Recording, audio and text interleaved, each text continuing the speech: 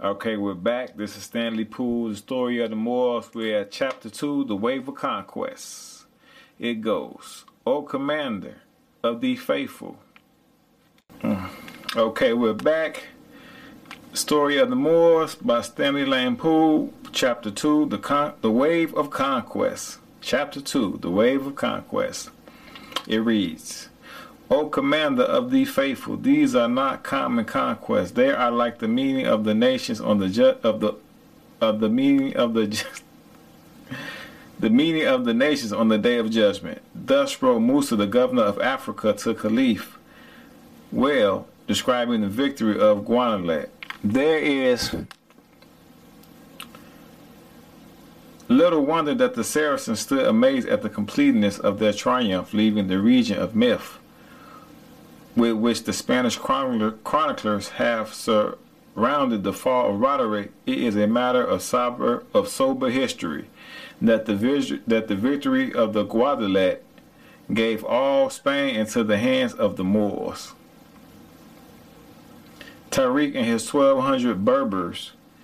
See, you see how he said 1,200 Berbers now? 12,000 Berbers? I told you, we the Berbers. Right? They said he had this, we the Berbers. Had by a single action won the whole peninsula, and it needed with ordinary energy, promised to reduce the feeble resistance which some of the cities still offered. The victor lost no time in following up his success in defiance of an order from Musa, who was bitterly jealous of the unexpected glory which had come to his Berber lieutenant, and commanded him to advance no further. The fortunate general pushed on without delay. Dividing his force into 3 brigades, he spread them over the peninsula and reduced city after city with little difficulty. Mughaf, one of his officers, was dispatched with 700 horses to seize Cordova. Lying hid till darkness came on, Mughal stealthily approached the city, a storm of hell, which the Muslims regarded as a special favor of Providence, muffled the clatter of their horses' hoof. A shepherd pointed out a breach in the walls, and here the Moors, determined to make the assault, one of them more active than the rest, climbed a fig tree. And look, they saying here the ancestors, they then came back into Spain. They getting down. Now they done reached a gate or somewhere, and they climbed the fence trying to get in there. So this is show you that we have never been docile. Okay, so anybody following this, check this out. You won't get this in school. Now we got it, huh? Only here. You know what that means. The red, black, and green. Okay, let's get back to it. But Laurent told him to the others and pulled them up after him. So they climbing over now. They instantly surprised the guard and threw upon the gates to the main body of the invaders, and the town was captured with hardly a blow. Boom, ancestors took over the land. The governor garrison took refuge in a convent, where for 3 months they were closely beleaguered.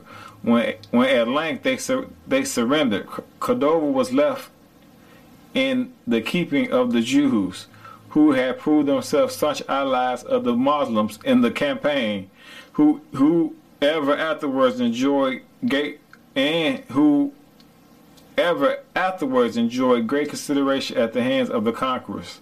Now remember, we are also the Jews, so they saying staunch allies. Think about that. The Moors admitted them into their intimacy, and to very late times never persecuted them as the Gothic priests had done. Think about that. Wherever arms of the Saracens penetrated, see, they got to understand language. See, he's saying Moors, Saracens, now he's saying Jews. So I'm letting you know, we are the Moors, Saracens, and Jews, okay? Wherever the arms of the Saracens penetrated, there shall always find the Jews in close pursuit, while the Arab fought the Jews trafficked. And when the fighting was over, Jew and Moor and Persians joined in the cultivation of the learning and philosophy, arts, sciences, which preeminently distinguished the rule of the Saracens in the Middle Ages. Now you see how he said that? See, now this is why it's so important for you to know your world history, because you will get confused. Now you would think when you hear this that it's all these different groups, but it's not. when he said Jews, Moors, Saracens, these are all the same people. So you just gotta know your history. That's why he said they doing all this together. And also Persians, we know the ancient Persians were black people. Okay? Moors is basically they all the same people. With the corroboration of the Jew, or we would say Hebrews, and the terror of the Spaniards. Look, he called you Spaniards now. Tariq conquest proceeded apace. Archidona was occupied without a struggle. The inhabitants had all fled to the hills. Malaga surrendered, and Elvira, near where Granada now stands, was stormed. The mountain passes of Murcia was defended by Theodemir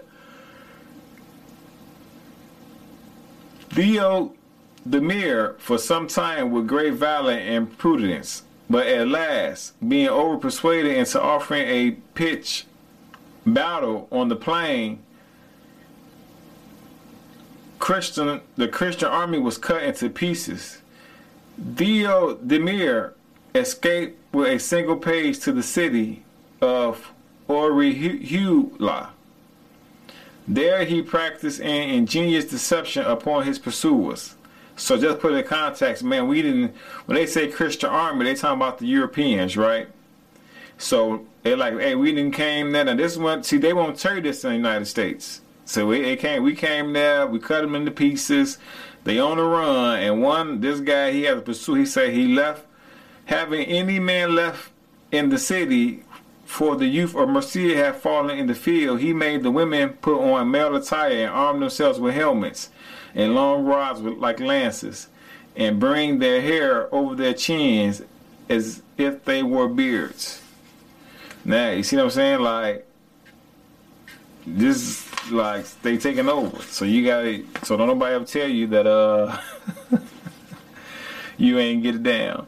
Then he lined the rampart with this strange garrison, and when the enemy approached in the shades of evening, they were disheartened to see the wall so well defended. Theodemir then took a flag of truce in his hand and put a herald's tabard on his page, and they too sallied forth to capitulate, and were graciously received by the Muslims general. So there you go. Let's get these words together. So his page, I would say that's his horse.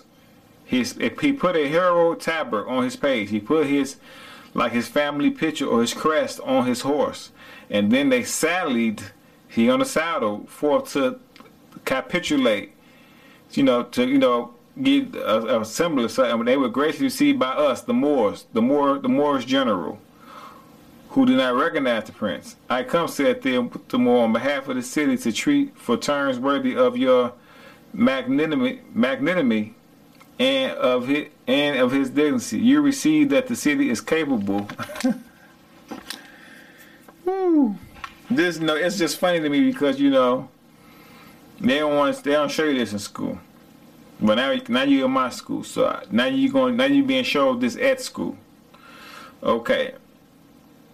I come on behalf of the commander of the city to treat for terms worthy of your magnanimity and dignity. Basically saying you royalty. You perceive that the city is capable of withstanding a long siege, but he is desirous of sparing the lives of his soldiers. Promise that the inhabitants shall be at liberty to depart unmolested with their property, and the city will be delivered upon to you tomorrow morning without a blow. Otherwise, we are prepared to fight until not a man be left. The articles of capitulation, you know what I mean, were then drawn out. And when the Moor had affixed his seal, Theodemir took the pen and wrote his signature. Beholding me, he, the governor of the city, at the dawn of the day, gates were drawn open, and the Muslims looked to see a great force issuing forth, but beheld merely Theodemir and his page in battle armor. followed by a multitude of old men, women, and children. Where are your soldiers? Asked the Moor. So you see how they saying that, right? So you got this got to be a movie now. The story of the Moors. Let's get it together. Look, they tell you what's happening. That I saw lining the walls last night. Soldiers, I have I none, said Theodomir. As to my garrison, behold it before you. With these women did I man my walls, and my pages my herald guard, and my retinue. So struck was the Moorish general with the boldness and ingenuity of the trick which had been played upon him, that he made Theodomir governor of the province of Mercia, which was ever afterwards known in Arabic as Theodomir's land. Even in the early days, the Moors knew and practiced principle of true chivalry. They had already won the title to the knightliness which so many countries lay compelled to the victorious Spaniards addressed them as the Knights of Granada, gentlemen, albeit Moors, Caballeros Granadinos, and Cumoros, Hadros de Arco. Meanwhile, Tariq had pressed on to Toledo. So let's go back to that. When they say chivalry, he's basically saying like we were just like so cool, so honorary. You know, something that we don't get nowadays in these colonial times. But he tell you like even in conquering, we were still giving. You know what I'm saying? Meanwhile, Tariq had pressed on to Toledo, the capital of the Goths. He was seeking for the Gothic nobles at Cordova. He had looked to them, but they had fled. At Toledo, which the Jews had delivered into his hands, the nobles were not to be found. They had fled further and taken refuge in the mountains of Asturias. Traders like the family of Wittska and Count Julian alone remained. And those were rewarded with posts of government. See how this? How you can listen? Now he's telling you this is how they create. Oh, we conquered, and then those who have conquered, they put them in government. Now you peep that, right? Hey, you help. Okay, you're gonna help rule here. So that's what this United States is. The rest of the nobility had disappeared. The country was abandoned to the Moors. Spain had become, in fact, a province of the vast empire of the Arab caliphs. So if it belonged to the Moors and it's a vast empire of the Arab caliphs, then you know those are the same people. Which show you once again that we come from a global, and you see he say vast, it's a vast global empire, man. So I'm glad he said that, and he touched on that. Let's continue. So what we got here, this is like one of the castles we took over. He described, look, this is stuff we had all control of. I want you to see that. Who held court from Damascus, who held their court at Damascus, and swayed an empire that stretched from the mountains of India to the pillars of Hercules. Whew. Come on now. I just want to go back to that.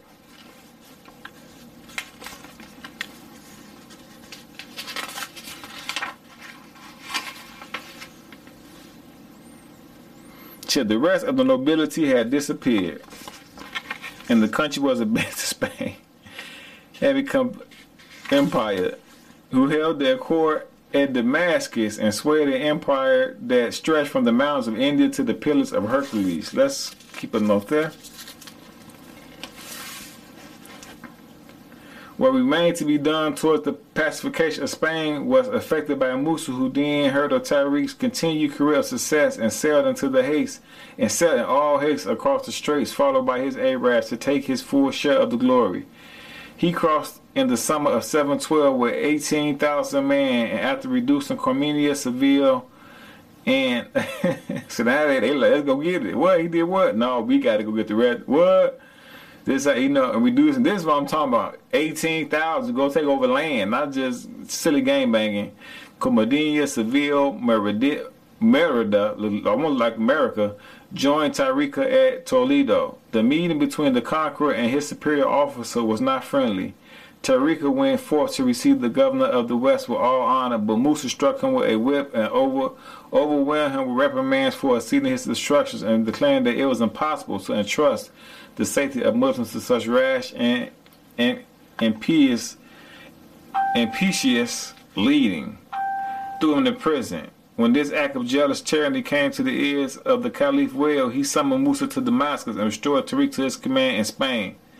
See, he's like, hey man, that shit, he's like, hey, that's phony, dog. Don't do that to him. He did all that. You gonna throw him in jail? Faking it? Man, get him out of there, man. You bogus for that. Musa Hayden. Before returning to Syria, Musa had stood upon the Pyrenees. Now, remember, go study Napoleon in the Pyrenees. That's Africa. And had seen a vision of European conquest. History card interrupted his further advance, but others soon pushed forward. An Arab governor, as early as 1719, occupied the south part of Gaul and called Septimania, with the cities of, that sound like September Severus, the cities of Khorasan and Narbonne, and from these centuries he began to make raids upon Burgundy and Aquitania, Eudes, Duke of Antonia, and administered a total defeat to the Saracens under the walls of Toulouse in 1721. So he's telling you, man, we've been kicking butt now. But somebody lost to the Saracens. But this only diverted their course more to the west. They sacked Boing, as that the tribute from Zine seized Avignon in 1730 and made numerous raids upon neighboring districts. The new governor of Nîmes, Abd al-Rahman, resolved upon conquest of all Gaul. He had already checked the operations of Hughes and presumed after his victory at Toulouse to carry the war into the Saracens' country, and now attacked Terriconos and boldly invaded Aquitaine and defeated Hughes on the banks of Garonne and captured Bordeaux by assault, and in 1732 marched on in triumph towards Tours, where he had heard of the treasures of the Abbey of St. Martin between the Poitiers and Tours. He was met by Charles, the son of Pippin the Heristal, then virtual king of France, for the feeble Merovingian sovereign Lothair had no voice to oppose the will of his powerful mayor of the palace. The Saracens were joyfully to the fight. They expected a second field of Guadalete and looked to see fair France their prey from Calais and Marisol.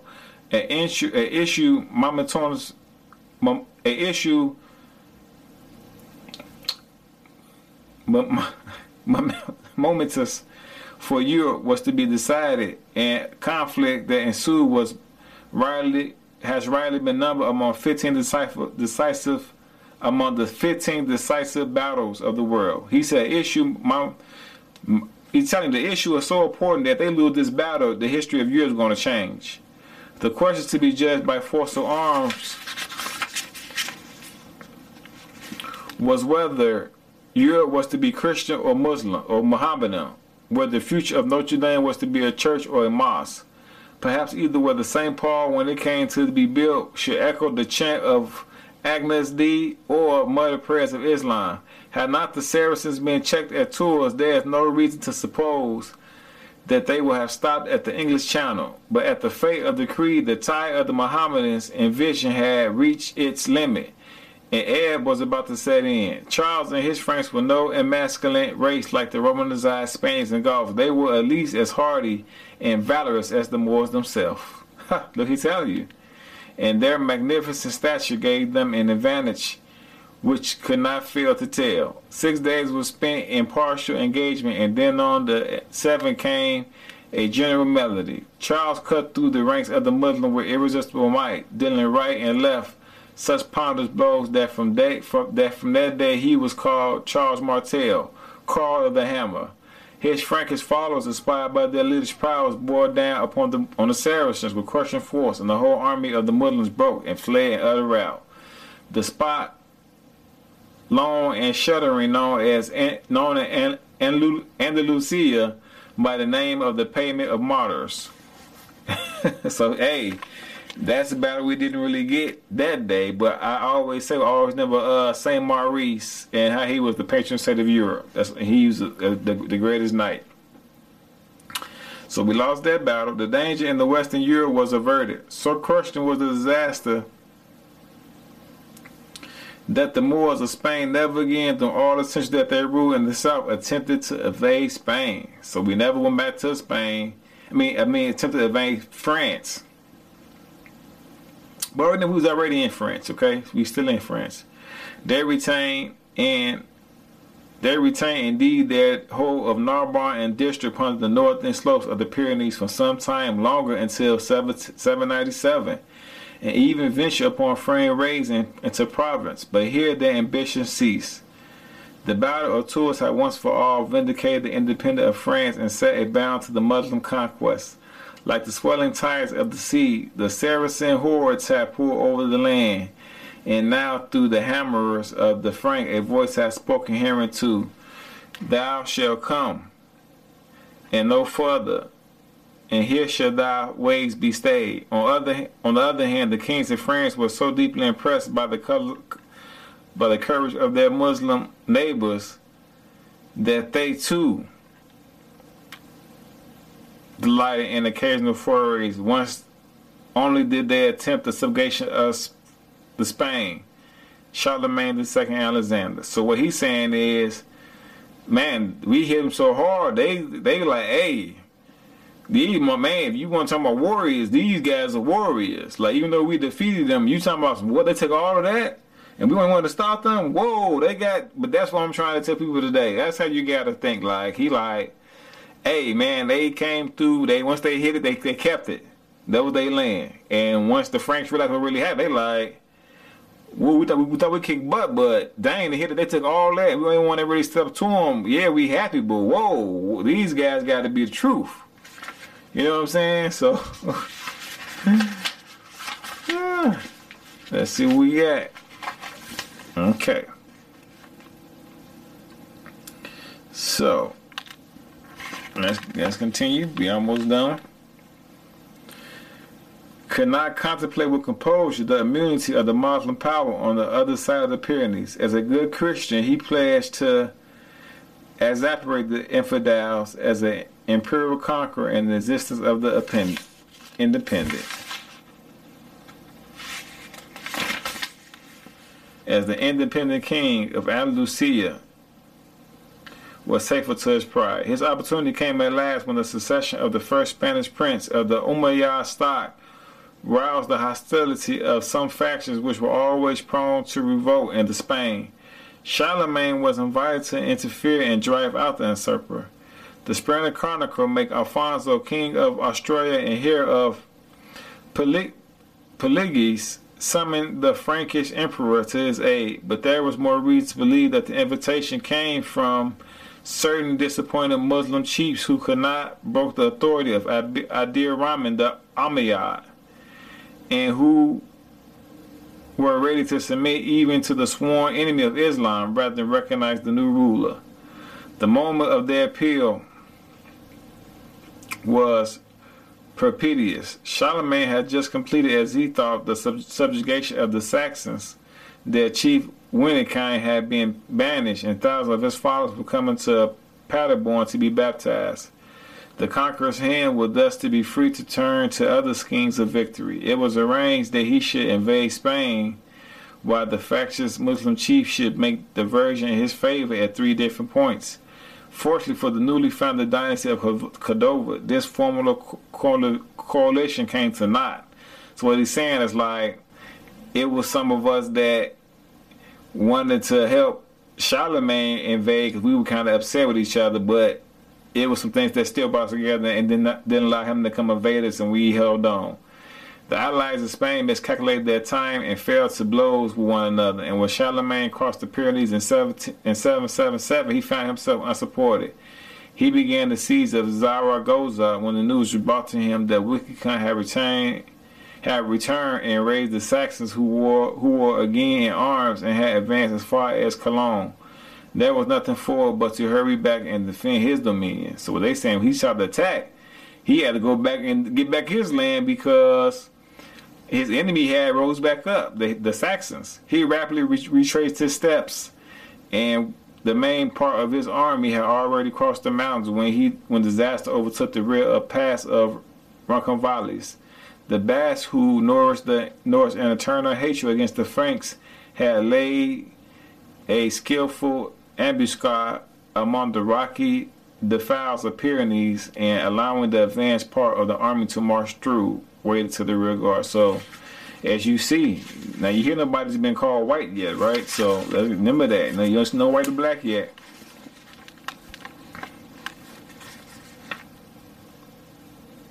And combat with baggage began to slowly thread its way through the pass. Then they fell upon its hips, thigh, so that scarcely a Frank escaped. The Christian chroniclers tell terrible tales of the slaughter done that day.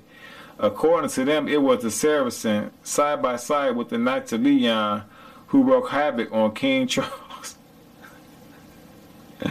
So he said, whoa, now look, he's saying that we came back and it seemed like we got a little bit of revenge on King Charles.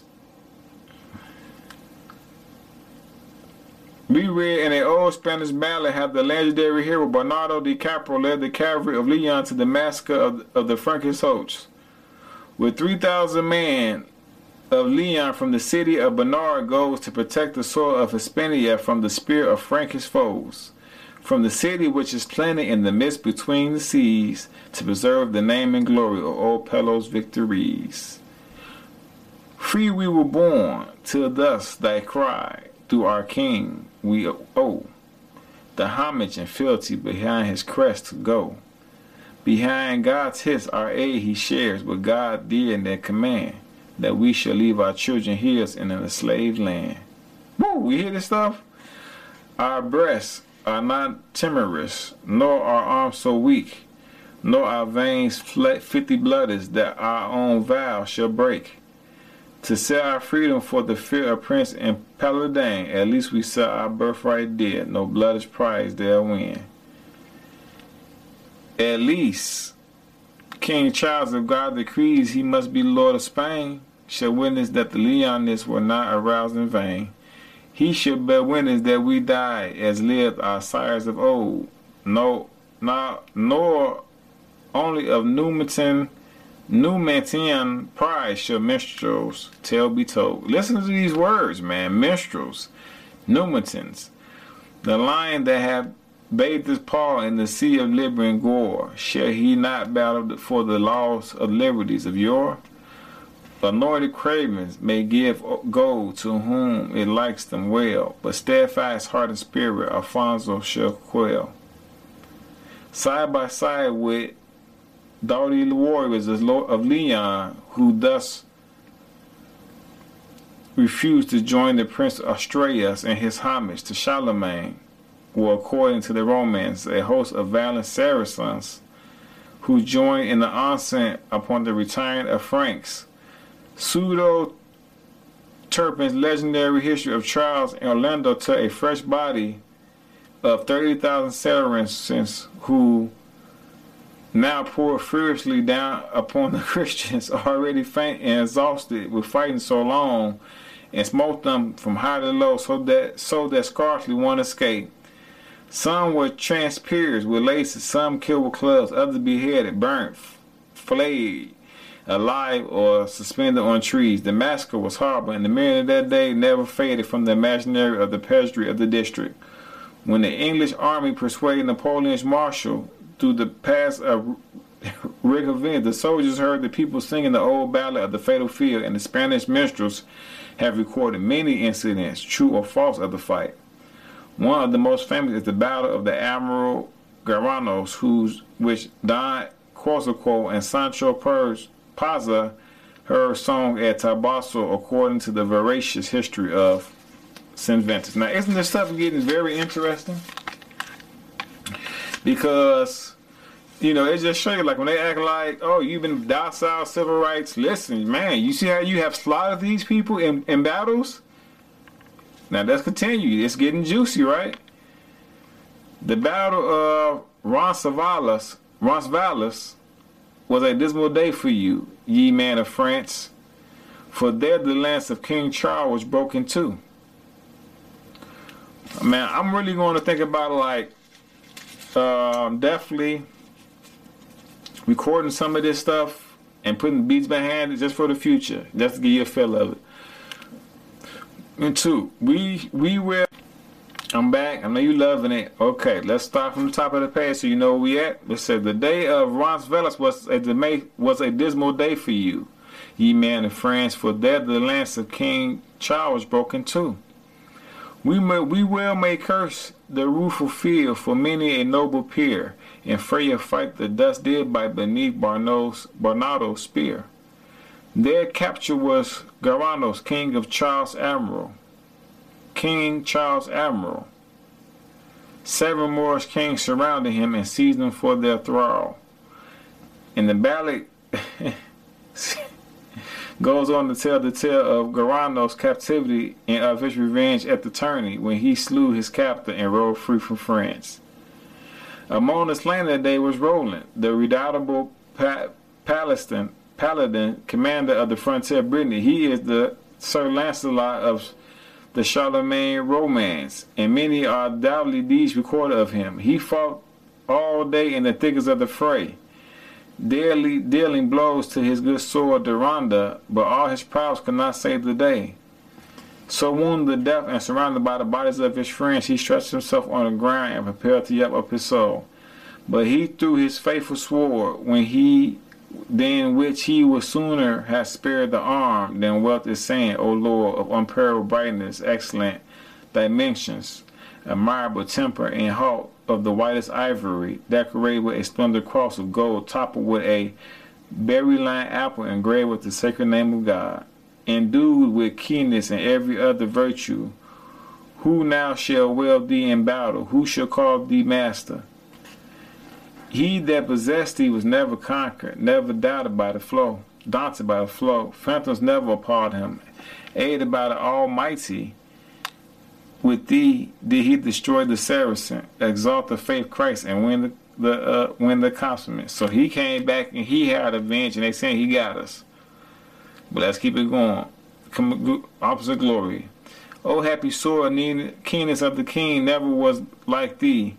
He that made thee made not thy fellow, not one escaped from life from stroke, and lest Duranda should fall into the hands of a crave or infidel. Roland smote it upon a block of stone and broke it in twain. Then he blew his horn, which was so resonant that all other horns were split by its sound, and he blew it with his all might, till the veins of his flesh burst, and the blast of that dread horn.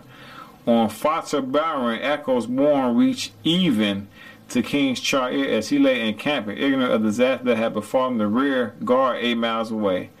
The king would have hastened to answer the forlorn blast that seemed to tell of a tragedy, but a traitor told him that Roland was gone a-hunting, and Charlemagne was persuaded not to answer the summons of his faithful paladin, who after prayer and confession gave up the ghost. Then Baldwin, another peer of France, came running to the king and told him what had befallen the rear of his army and the death of Roland and Oliver, whereupon the king and his army turned and marched back to Roncesvalles, where the ground was strewn with the dead, and Charles himself was the first to cry the body of the hero laying in the form of a cross, with his body and horn tore beside him. Then the great Charles lamented over him with bearded sighs and sobs, wringing his hand and tearing his beard and crying, O right arm of thy servant body, honor of the Franks, sword of justice, inflexible spear, inviolable breastplate, shield of safety, noble defender of Christian, scourge of the Saracens, a wall to the clergy, the widow and orphan friend, just and faithful in judgment. He said he scourged to us. Renowned the Count of the Franks, valiant captain of our arms, why did I leave thee here to perish? He's saying he let that man out there by himself. How can I behold thee dead and not die with thee? So he hurt. He like, man, so we came back and we got at him. My line, we got at him. So you see, we've been warned with them for a while. This is what they're not telling you, that they don't want you to really know. They want you to think that, oh, it was a slave ship and that we just been docile. Yeah, it was a slave ship, but we're gonna get into that in later books about everything. Okay. Why hast thou left me in sorrow alone, a poor miserable king? But thou art exalted to the kingdom of heaven, and do enjoy the company of angels and martyrs. Thus did Charles mourn for Roland to the last day of his life. On the spot where he died, the army rested, and the body was embalmed with balsam, aloes, myrrh, and the whole army of Franks watched by it that night, honoring the course of hymns and songs, and lighting the fires on the mountains round about. Then they took him with thee, and bore him right royally. Thus ended the fatal day, when Roland brave and honorable, and every plant imperial on Roosevelt died. No action of small importance has ever been made the theme of so many heroic legends and songs. It is Thermopylae of the Pyrenees, with none of the glory or the significance, but the glamour of its prototype. And that ends